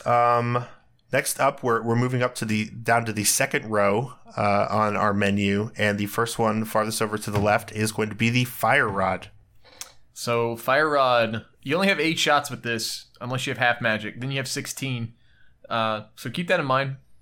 Basically, every overworld enemy, as a whole, it is going to incinerate. So when you hit it, it's just going to burst in flames and it disappears. There's a weird delay. There's like a second or two where it's just sitting there on fire. It's kind of horrifying. Yeah, a little bit. And then it dies. So a couple of things about the incineration real fast. The red berries that, spawn the 2 smaller red berries after you hit them, the jellies, if you want to call them that. If you Fire Rod the first one, it will not go to phase 2. Ooh. Like, it just burns it away. Also, one more tidbit of information regarding that. If you're in Ice Palace, in Enemizer, Temp loves when I go on these tangents. I do. If you're in Ice Palace and you're in Enemizer, and the bomb jump's not working, not the icebreaker, but the bomb jump's not working, that probably means there's a berry either in that room or the next room that is messing with altitude values. Yes, that is a thing. The only way to get rid of that is to use the Fire Rod or Bombos and kill the berry in phase 1 entirely, where it won't respawn. If you kill it in phase 2, you swipe it and then you kill the little 2 ones, like the 2 that spawn off with a sword, and then you walk out of the room, it respawns. Don't know why that happens, it just does. But if you use the Fire Rod and get rid of it, it will, for some reason, fix the altitude value so the bomb jump will work as intended.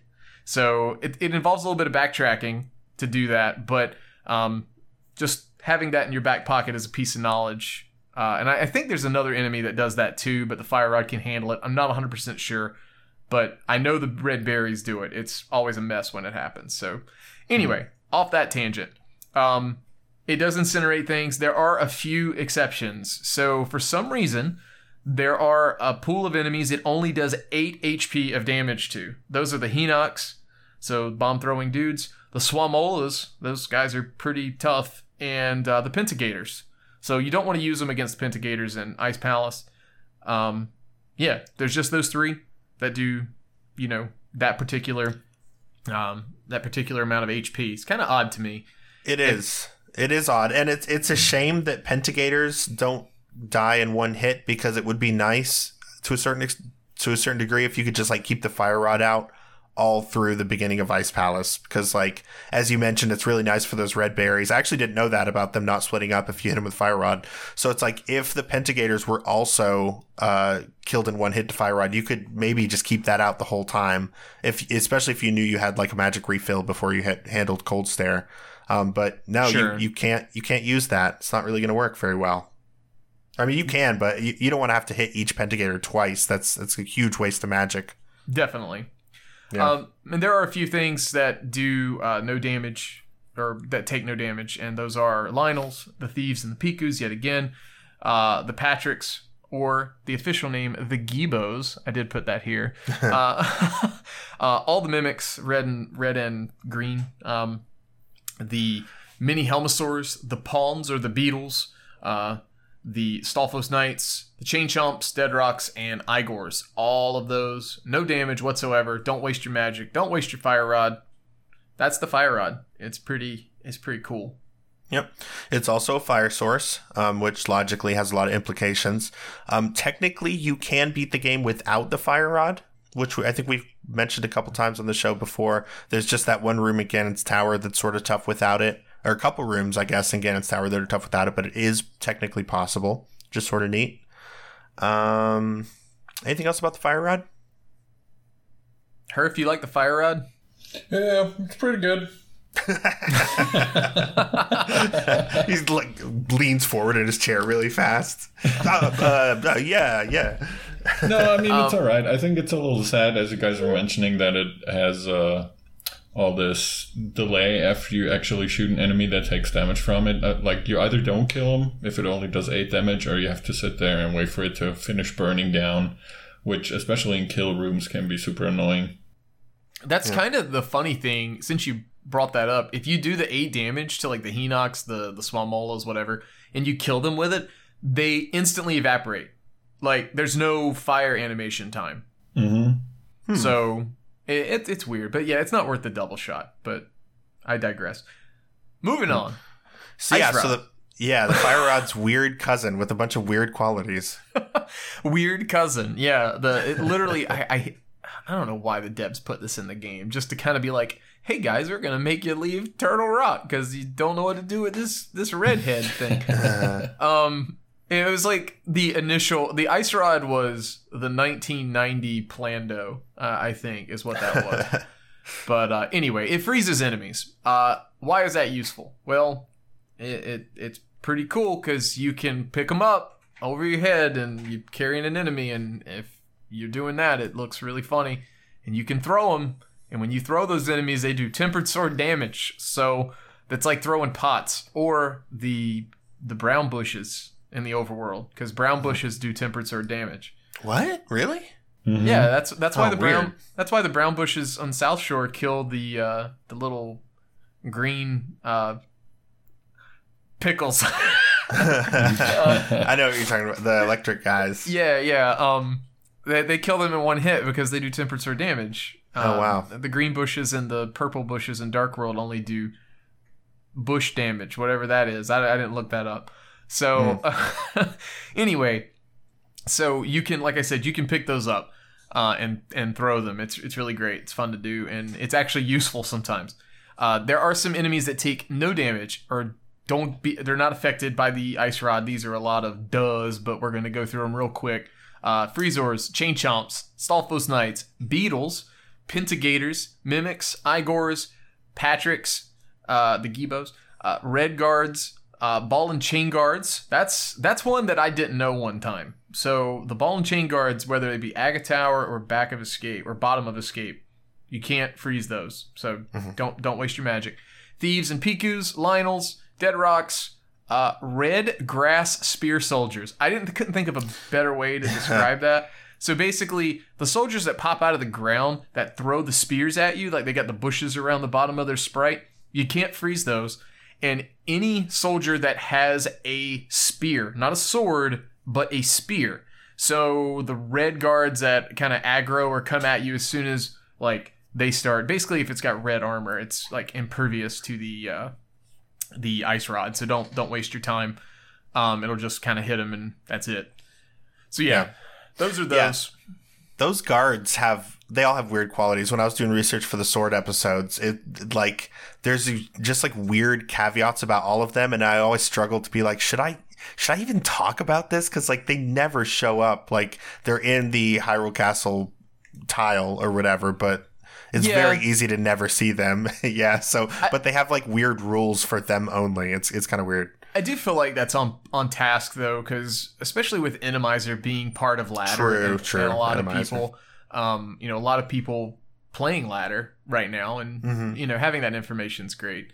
Definitely. So again, there are some exceptions to the ice rod. Yet again, there are the 8 damage pool enemies. Some of these sound familiar, some don't. But the Pokies, they only take 8 damage. So, I mean, if you've got a Fire Rod, you might as well use the Fire Rod on the Pokey if you don't have Tempered Sword. Kills them in one hit. Yeah. Swamolas and Likes, they do not get frozen, but they take damage. So, take that for what it's worth. There are some enemies that are killed instantly from the Ice Rod. Those are all the berries, the blue guards. That's really useful, by the way, if like you're doing open mode and you're a dirty uncle router like me, and you get an ice rod and there's those magic pots, and let's say you get like 3 bombs, you could probably do escape if you get enough magic, So blue guards instantly die. That's 2 rooms, and then it's just 1 bomb for the green guards. So keep that in mind. So this is the Babusos. I'm not sure how you pronounce that, but those are the shadows. They are instant kill from Ice Rod as well. The stalls, or the skulls, that you activate in the Dark World we mentioned. The Zoras or the Kus, which we've talked about those already. The Poes, the Mini Moldorms, the white and the red Stalfos Knights.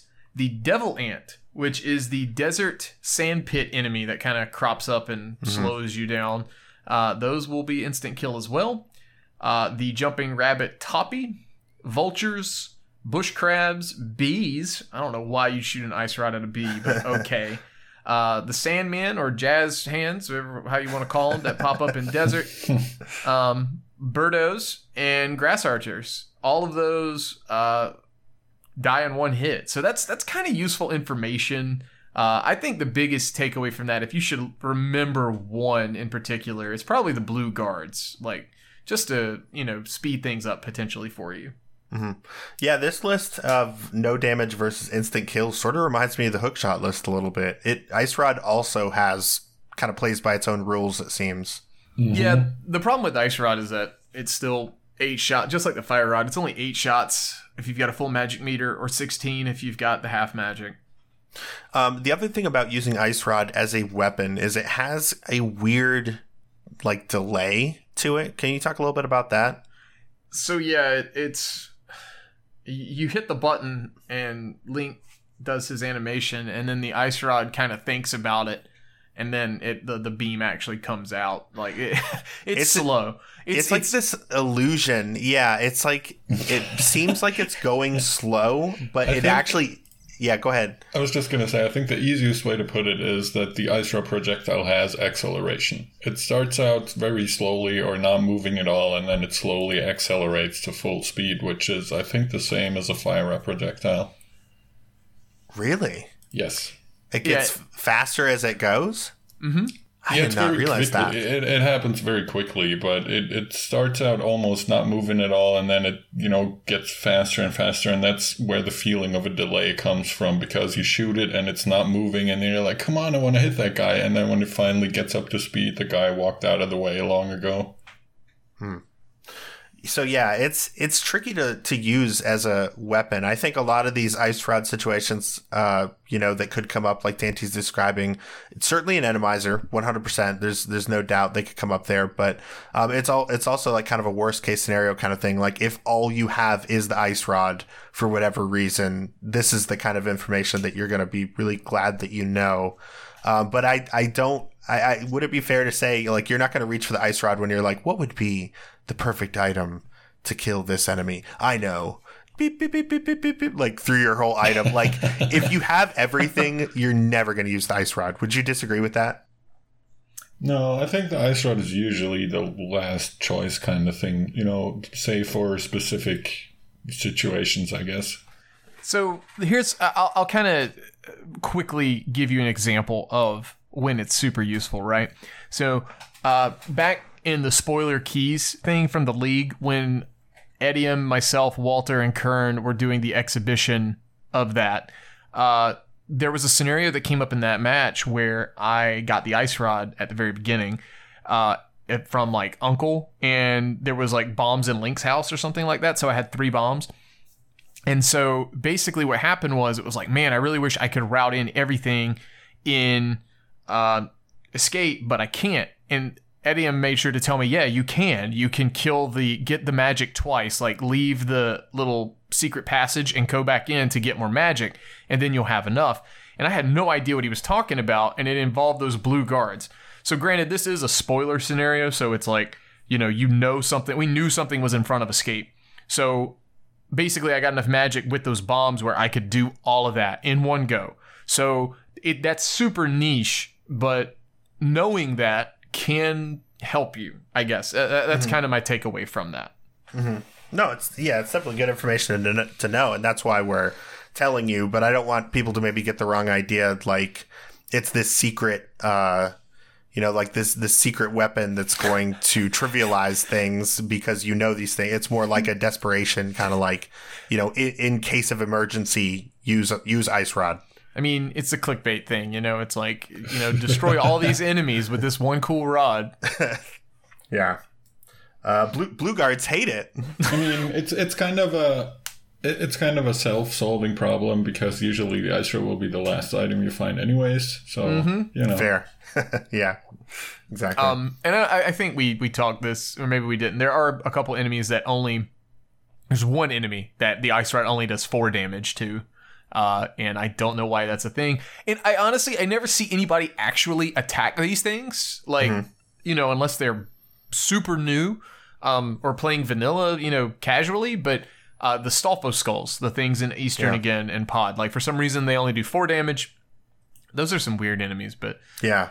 It's another one of those, like, out-of-the-way guys. Not necessarily out of the way, because you do see them all the time, but like you said, like, they drop down and they just sit there. So, like, you're already way gone by the time they finally mobilize in most rando situations. But, yeah they have weird qualities. This is a weird game, guys. That's what we're trying to tell you. It sure is. That's what this is all about. Okay, so now we got 3 medallions all sitting right in a row on our second row. We're not going to get too in depth into any one of these, but each one has kind of its own, quirks and certainly uses, even in Rando, as we know, their progression for Mire and or Turtle Rock. But Dante, let's talk about the damage dealing aspects of our 3 medallions: Bombos, Ether, and Quake. I summed this up very generally and very quickly. So Bombos will burn enemies. Basically, if they can be torched by the fire rod, so to speak, they can be killed with Bombos. Even some of the ones that just take damage from the fire rod, such as Pentagators, Hinoxes, and I'm assuming Swamolas. I haven't tested that, but they get incinerated by Bombos as well. So that's useful for really tough, low percent enemizer rooms if you have a sword. That's the caveat here. You have to have a sword. If you are playing swordless and all you have is Bombos, well, tough luck. You can only use it in like the Ice Palace rooms that you're allowed to, or the stuff with the symbol on the floor. That's how you can know you're playing swordless if you're in Mystery. So that's Bombos. Ether is a good quick way to kill Stalfos. It will, and mini Moldorms, and it just instantly evaporates those. The rest of the enemies, it freezes. It's basically like a mass ice rod. I'm seeing a trend here. I don't know about you guys, but it'll freeze things and you get rid of them really quick. One quick thing about freezing enemies, I didn't mention this, but if they have a ton of HP and you freeze them, if you use the hammer on them, it is an instant kill. Like, they will instantly kind of like poof when you hit them. And I think it drops a different It's a unique prize pack. Yeah. So that's a very niche thing, but useful info. And then moving off of Ether onto our Quake medallion, it kills some enemies instantly. Not all of them, but most of them, it'll either stun them or turn them into slimes. There is the weird thing of altitude values in this game again. So, like, for instance, Pokies, it will stun Pokies in, like, Turtle Rock. But if they are bouncing and they're in the air, when you use it, it does nothing to them. So if they're not attached to the ground, basically it's not going to hurt them. That's something to keep in mind. Yeah, so that's actually one aspect of the game's programming that does make sense, because Quake is like an earthquake, right? So it doesn't work on any enemy who is flying or airborne in any way, even if they're just bouncing real quick. Right. Yeah. So again, from a damage perspective, I mean, you don't see people use them very often in a normal random run as a way to damage. You only get 4 shots at full magic with these. Like, there's not really a whole lot of use for them. A nice trick that can save time, if you're playing cross keys or entrance, something with quick swap enabled, shout outs to quick swap. You can, spam the quick swap thing to not really lose any time, like in GT, the Dark Magician room, as we call it. You can get over to Ether, use that really quick, and that way you don't have to chase down the Stalfos. So it'll kill those real fast. That's a thing you can do if you've got a ton of magic. Want to save a little bit of time if you're really efficient with quick swap, but it can also make you lose time. So just be careful of that. Okay, yeah. I got one. Herf, you go ahead. Maybe it's the same thing I was going to say. I was just going to say, mostly you'll probably see people using that outside of, opening dungeons or what you use them normally for. Mm-hmm. I would say is GT climb, in the gauntlet rooms with like the conveyor belts and the blue, or are they called? Zayzacs and the red ones and stuff like that, and with the ice floors. And when people don't want to, deal with getting shot at by BMOs and running around on the conveyor belts or on the ice floors, they might just pull out a medallion. Mm-hmm. Definitely, that's a good application of them. What I was going to say is, I think another place that makes a lot of sense to use them, even if you do have a better sword, is a dark room. Any that have enemies in them, like Dark Maze, if you do have one of these medallions, you can bust that out and try to kill all the Kadongos that are in there. Or like the second Eastern Palace Dark Room with the Igors, say you want to get rid of all of the Popos that are in there first just because you're like low health or something. It also can light up the room a little bit and help you kind of see what's going on. That's another thing the ether does, is show you the floor of a room. You should know all of those if you're playing rando, but if it's like your first or second time, that's the intended solution, to see those invisible floors. Definitely. Any final thoughts on medallions? I think that about does it for them. We got to move on to our next one, which is a pretty important one when it comes to non-sword damage. What's funny about this one is it's super important, but there's not much to say about it. So the hammer, it does tempered sword damage, and it will kill frozen enemies in one hit. That's literally it. That's all you need to know. I mean, you know it's got a tiny hitbox already, because we've talked about that a lot on the podcast, especially if you're aiming upwards. Be careful with the hammer. That's it, though. A tempered sword damage across the board, basically. So use that to your advantage, especially if you're on fighter sword and a hammer shows up and escape, then man, you got a real quick way of doing escape. All right, so the hammer is like the sword's like tough cousin. There's a cousin theme going through this one. I like to imagine the hammer is like the really tough Danny DeVito that just kind of comes in and like cleans house. To the Arnold Schwarzenegger tempered sword? Yeah. Gotcha. No, I honestly feel like we owe the hammer a little bit more, because we spent like 10 minutes on each sword, and the hammer is kind of like a sword in a lot of ways. So as Dante said, it does tempered damage. That does handle a lot of the conversation, but hitboxes, again, we have talked about it a lot, but the only caveat that's really bad is like the hammer is consistent left, right, down as far as its hitbox. The up is where it's tougher. So here's something, since we're on this topic now, one thing about the hammer hitbox: if you're holding your sword out by holding the B button down and you use it, it actually extends the hitbox of the hammer upwards slightly. That's a nice little thing to know. Also, if you may be wondering, how the heck do people hit Helmasaur in Phase 2 with the hammer? They look like they're hitting, how do they get on that exact pixel? So, Checkshuman actually taught me this at GDQ. It's a really cool trick. So if you've got, like, say, Master Sword, you'll see this a lot in NMG, and you're holding the sword out to get the mask off. What you want to do then is leave your sword out, and Phase 2, you can item dash really quickly. So while holding B, smash A plus Y at the same time, and not only does it extend it from having your, like, the hitbox of the hammer upwards, from having the sword out, it extends it just a little bit further because you item dash with it for some reason. Now, you don't do the full item dash, you just kind of, like, hit it and let go.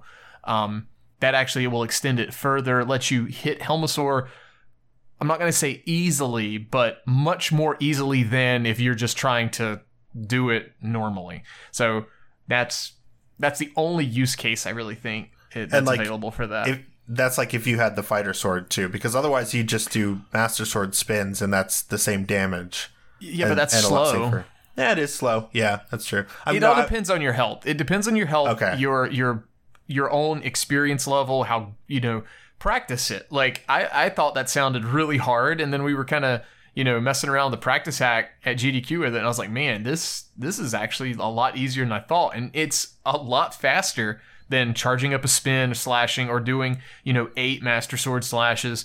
If you can stand to risk a couple of hits, against Helmasaur, and you've got that low percent equipment, you can do that. Now, we're talking about, swordless for the BWS this week. Do not, hold the B button, holding your arm out, and no sword. That doesn't apply here. Yeah. Yeah, you have to have a sword for this buffer thing to work, right? Right. You got to have a sword. And it also applies, is it fighter sword or higher? Because if it's fighter, it's not quite as long. Same principle applies, just as like the length of the sword matters. Yeah.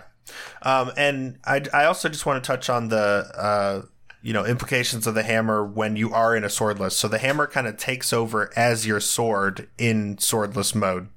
There's those situations where you need a sword to use a medallion. You can do that as long as you have the hammer now, correct? Right. Yeah. So if you have the hammer... Wait, hold on. Say that again? So the hammer replaces the sword in terms of being a progression requirement. Yes or no? Yes, in the sense of like reading tablets. If you're in Swordless and you've got the book and the hammer, you can read tablets. Yes. Okay. Yeah. So But- you can't walk up with just the book and get the item. You have to have the hammer. But you can't just use a medallion because you have a hammer. So like You can't use it. Yeah. So the medallions are basically unusable except for those niche scenarios. You that have to be on the symbol on the floor, like in Ice Palace or the dungeon entrance. Yeah. Also, enemies that were impervious to anything except the sword now can be hit by the hammer, like Ganon. Yes, you can hit Ganon with the sword. It acts as tempered sword as well. So 12, you know, the whole shebang. Do not be a hero. Okay. I mean, if you're most people who listen to this podcast, don't try and do Silverless Ganon with the hammer. Don't. I mean, it's doable. A lot of people could do it. I lost a match to someone who did it. I won't call them out, but it took them like 20 minutes to do it. But they did faster than finding silvers because they were like way down in the progression chain. But there you go. Like very neat. That is more niche to me than hovering. So in a Swordless, you definitely want to make time to find the silvers before you head to Ganon. So, yeah, since we brought that up, I'll just say really quick, the way I'll do that is I will check every convenient or semi-convenient chest. I'm not going to go way, way out of my way to do stuff. If it comes down to it, Phase 1 and 2 and 3 of Ganon are not that hard with the hammer. I will get the hint, and I'll figure out where it's at. And if I left one item like an ice, then so be it, if that's where it's at. You know, I'm not going to keep checking everything. You know? Yeah, no, that's good advice. Just, I mean, you're going to get a hint, so get a little Ganon practice in, get the hint, and then go get the silvers and come back if you didn't get them before. Right. If you have a lot of places to look at. Yeah, I like that advice. Is there anything else, caveats of... I think specifically Swordless, too, because this is really kind of the item that the brunt of that falls on. When you are playing Swordless, you're mostly going to have the hammer out for a lot of it. It becomes your normal like crowd control item to get some distance between you and enemies getting all up in your face. Well, the other thing with that is Swordless will teach you to ignore enemies. It'll teach you to... You don't have to fight stuff. You know, like we talked about slashing your sword, you're standing still. Like this is like... To me, it's the training ground of saying, oh, well, you know, I can just walk around this guy and, oh, hey, I didn't waste time. You know, like that's my thought. Like, unless you've got to kill something, why? You know, like it slows you down every time you're killing something. Mm-hmm. So if you can say, like with the sword, if you can dash and kill something while dashing, then great. But why waste time otherwise? Yeah. That's another thing about Swordless is dashing is a little tougher. Not much we can say about that, but yeah. Don't item dash with the hammer. You'll bonk. It'll be funny and you'll be confused. You gotta have a sword. Yeah, item dashing only works with a sword. Okay, cool. So it's going to be pretty smooth sailing from here on out. Just really one interesting one to talk about. But before we do that, it looks like there's a little bit of a mistake on the outline. It looks like someone wrote BugNet in here. I don't know. That was kind of weird. It's clear that was a mistake, right? No, it actually does one thing, and it's a caveat since we're doing Swordless again. It will reflect Agabal's back. So you can knock Aga's damageable balls back at him. Damageable balls. Yeah, you can knock those back. So here's a little cool trick with those. This is like a lot of people say it's swag, but if you're bad at timing the spin, because here's the thing: what if the hammer's on pyramid and if that happens, I've already, like, while we were chatting with this, I had already ginned the seed for the week, and if that shows up, I literally DM'd Sahabot and got a Sahabot seed, so there's no customizer shenanigans. But, like, if hammer's on pyramid, right, you're gonna have to do Aga, and then it's like, well, what's my Aga access? Well, it is probably gonna be Cape, and to get through the thing, and it's gonna be the BugNet. So you may not want to pass the BugNet up. But you can dash, like item dash, and if you do that, the charge up animation, you're basically going to knock all the balls back. So it lets the hitbox stay out longer. You just got to make sure you, once you start moving, you press a directional to cancel out that dash so you don't just run straight into Aga, because that would be problematic. Yeah. Okay, well, I stand corrected. I guess the bug net does have its place here in this episode. It does have logic implications in Swordless. Yeah, very interesting. Okay, let's talk about the Cane of Samaria, the red cane. So it does a bunch of cool stuff. It does have logic implications by virtue of being able to create both platforms in Turtle Rock and blocks that you can use a bunch of places to weigh down pressure plates that allow doors to open. So it is usually required. It is technically possible to beat the game without it if you don't have to do Turtle Rock or Misery Mire, and if your Gans Tower Big Key is on left side, then you can go the whole time without using it. But I think like 90 or 95% of the time, I think is what we found out is how often the Cane of Samaria is required progression. So, speaking more specifically to the topic of this episode, it can also be used to damage enemies. First, you put down a block, and that block can be pushed around, and just contact with that block will hurt most enemies. So that is one way you can do damage. If you put a block down and then hit the button again, it explodes out into the 4 cardinal directions and sends little fireballs out. Those can also deal damage. So this is a weapon. It can be one of the things that Uncle gives you in a standard that you're, defending yourself with, and it's the only thing you have to attack. So, Dante, I'll pass it over to you, and let's talk a little bit about the Cane of Samaria and how it works as a weapon. You kind of covered it. It's nothing special. So the block and the blasts, they do 2 HP of damage. That's it. So, 2 whole horsepower of damage, or hit points of damage. When I was making mine too, doing HP as hit points, it does make me think of horsepower. Like every time I look at it. Yeah. I mean, there's nothing special about it. It's an annoying thing. Like, so, okay, if you get Cane, just make sure you use the pots to kill the ball and chain guard. Don't waste your magic, right? All right. So, I'm glad we had that talk. Any final thoughts from you guys on the Cane of Samaria? Do you know of any situations where you can actually use that block to, like, can you think of a time where you would use the Cane of Samaria instead of something else because it's a better option as a weapon? No. I mean, Honestly, I no. can't either.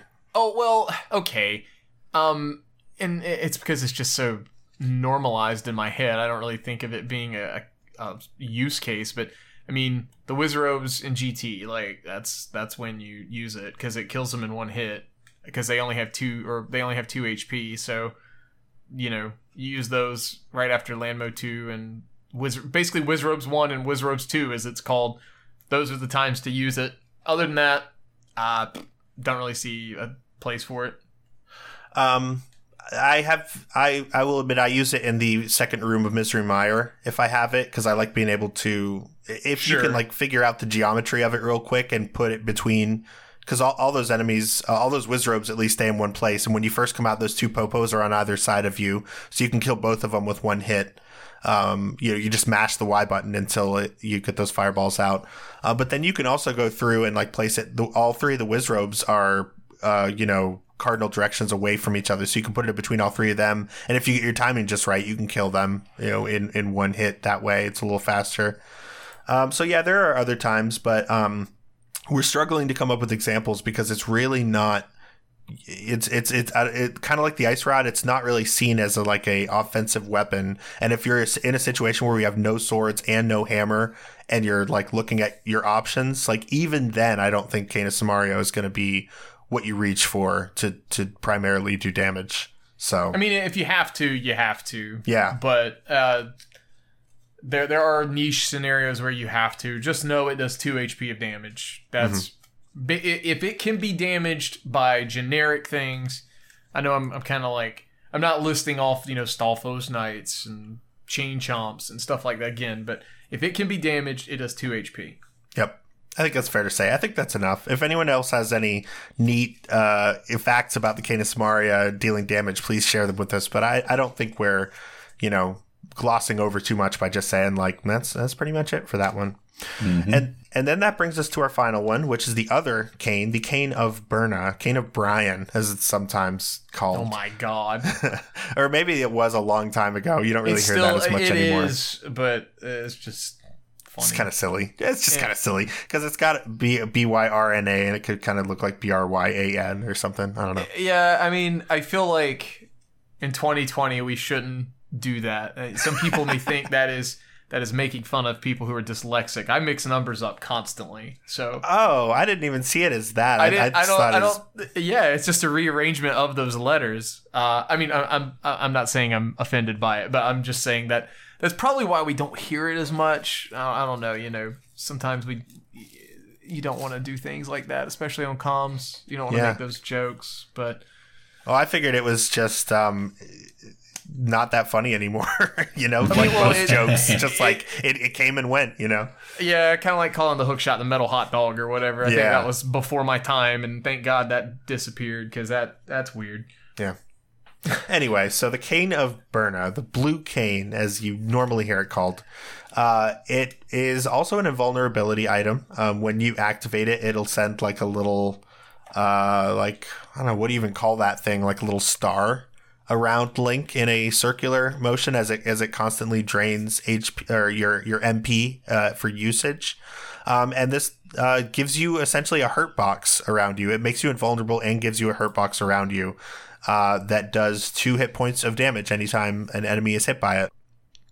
And yeah, sometimes, just like we said about bombs, it can sometimes be the attack item that is needed to progress. It's very rare that like you're in that kind of situation. But again, if you find yourself with, you're out of checks and you're in the first 15 minutes of the game and you don't have Sword or Hammer, but you do have Blue Cain, you might need to go use that Blue Cain to kill some mini Moldorums or something like that. Yeah, this is, using those as, especially in standard mode at the beginning, both Cains rather, and this is kind of like a summary of them. It will teach you how to manage your magic if you don't have to, or if you don't know how to, because if you screw up, you're going to remember that and you're going to think, how can I do that better? So yeah, it's a crash course in that. Yeah, so I think that covers all of the various items that can do damage to enemies. And Dante, I want to thank you again for taking the time to put together all of that information and presenting it to us. I think it was very, very enlightening. Thanks. It was something. So I thought about this as I was writing this, and like we said this kind of at the beginning, but this is a lot of info to digest, like in an Audible only podcast. So please, if you're trying to learn this stuff and you are interested in it, just check the description, check those links out for the wiki. That is honestly going to be your like a good asset just to kind of know. But a lot of this, I think, is not really going to stick with people mentally unless they just play and see it happen. So, if you're playing something casually like a seed just for fun, it's not a race, and you want to experiment, that is the time to experiment with stuff and see, hey, is this faster or, is this slower? What works better for me? So on and so forth. But that's my little piece of advice throughout all this. Yeah, we've talked about this before, but this podcast is not meant to be, just like our list last 2 weeks ago, it's not meant to be listen to this and you'll get good. The thought is that like you'll listen to this while you do other things and maybe a couple things will stick with you. And then when you run your next seed, you'll remember something we said and maybe it'll save you a few seconds. So that's always, I think we've given people a lot of that sort of stuff to kind of chew on. So, Cool. All right, well, let's wrap this one up, eh? Sounds good. All right, so we don't necessarily have any fetch questions this time. We did get some episode suggestions. Our Discord has been very active, so we got people being like, oh, have you guys ever done this? Or you should maybe talk about that, which we always appreciate getting those. So feel free to continue to send those in. We do have, a nice short list of stuff we want to go over, but we're always, open to listen to the community as we have many times in the past and kind of help that to figure out what we're going to talk about next. So keep on sending those in. And also fetch questions, of course, are great. You can always send those to email@gomodepodcast.com or use the contact form on our website. You can also tweet them to us at GoMode Podcast on Twitter. Of course, as we've said many, many times, the Discord is a great way to interact with us, communicate with us. So you can look in the description for a link to join that. That's a good way to stay in touch. And check out the Mentor Tournament, which is about to get into brackets and should be heating up. Should be pretty fun to watch, as it has been so far. Let's see. If you want to watch me play rando or write music, which I've been doing more and more of on stream lately, you can do that at twitch.tv/timp_. And for my shout out this week, I want to shout out the series Avatar: The Last Airbender, which is currently on Netflix. It just premiered there like a month or two ago. And I've been watching through it for the first time, and it is just blowing me away. It's so good. It's absolutely incredible. I just finished the second season last night. I'm probably going to burn through the third season today and tomorrow, but it is so good. Y'all just go watch it. It's incredible. What do you guys have to shout out? I'm trying to think. I don't really have anything to shout out this week, to be honest. I've gotten into Command & Conquer 3 again for some reason. That's fun. Nice. Classic PC games. Yeah, it's pretty good. It's pretty fun. It's kind of hard. I don't know. I'm really bad, I guess, is the takeaway from that. RTS games are just so hard. Is that on Steam? In general. It is on Steam, yeah. Okay. All right, yeah. Check out CNC3. Dancy, what about you?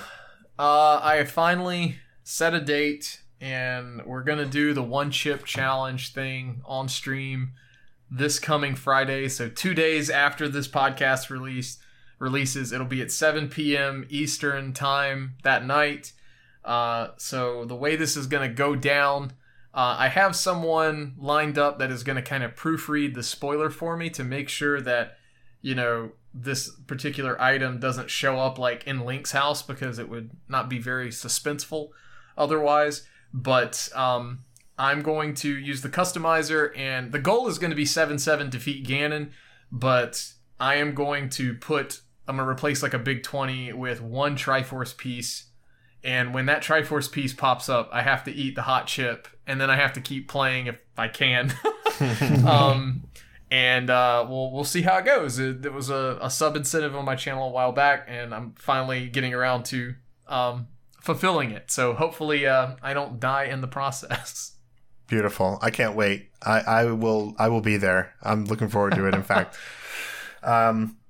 We got 2 new iTunes reviews, so I wanted to say thank you very much to both Floyd44 and Irritable Penguin, who are both racers in our Mentor tournament. Huge thank you and shout outs to both of you. We are currently at 39 ratings, so we are 1 away from 40. I would love to see that nice round number.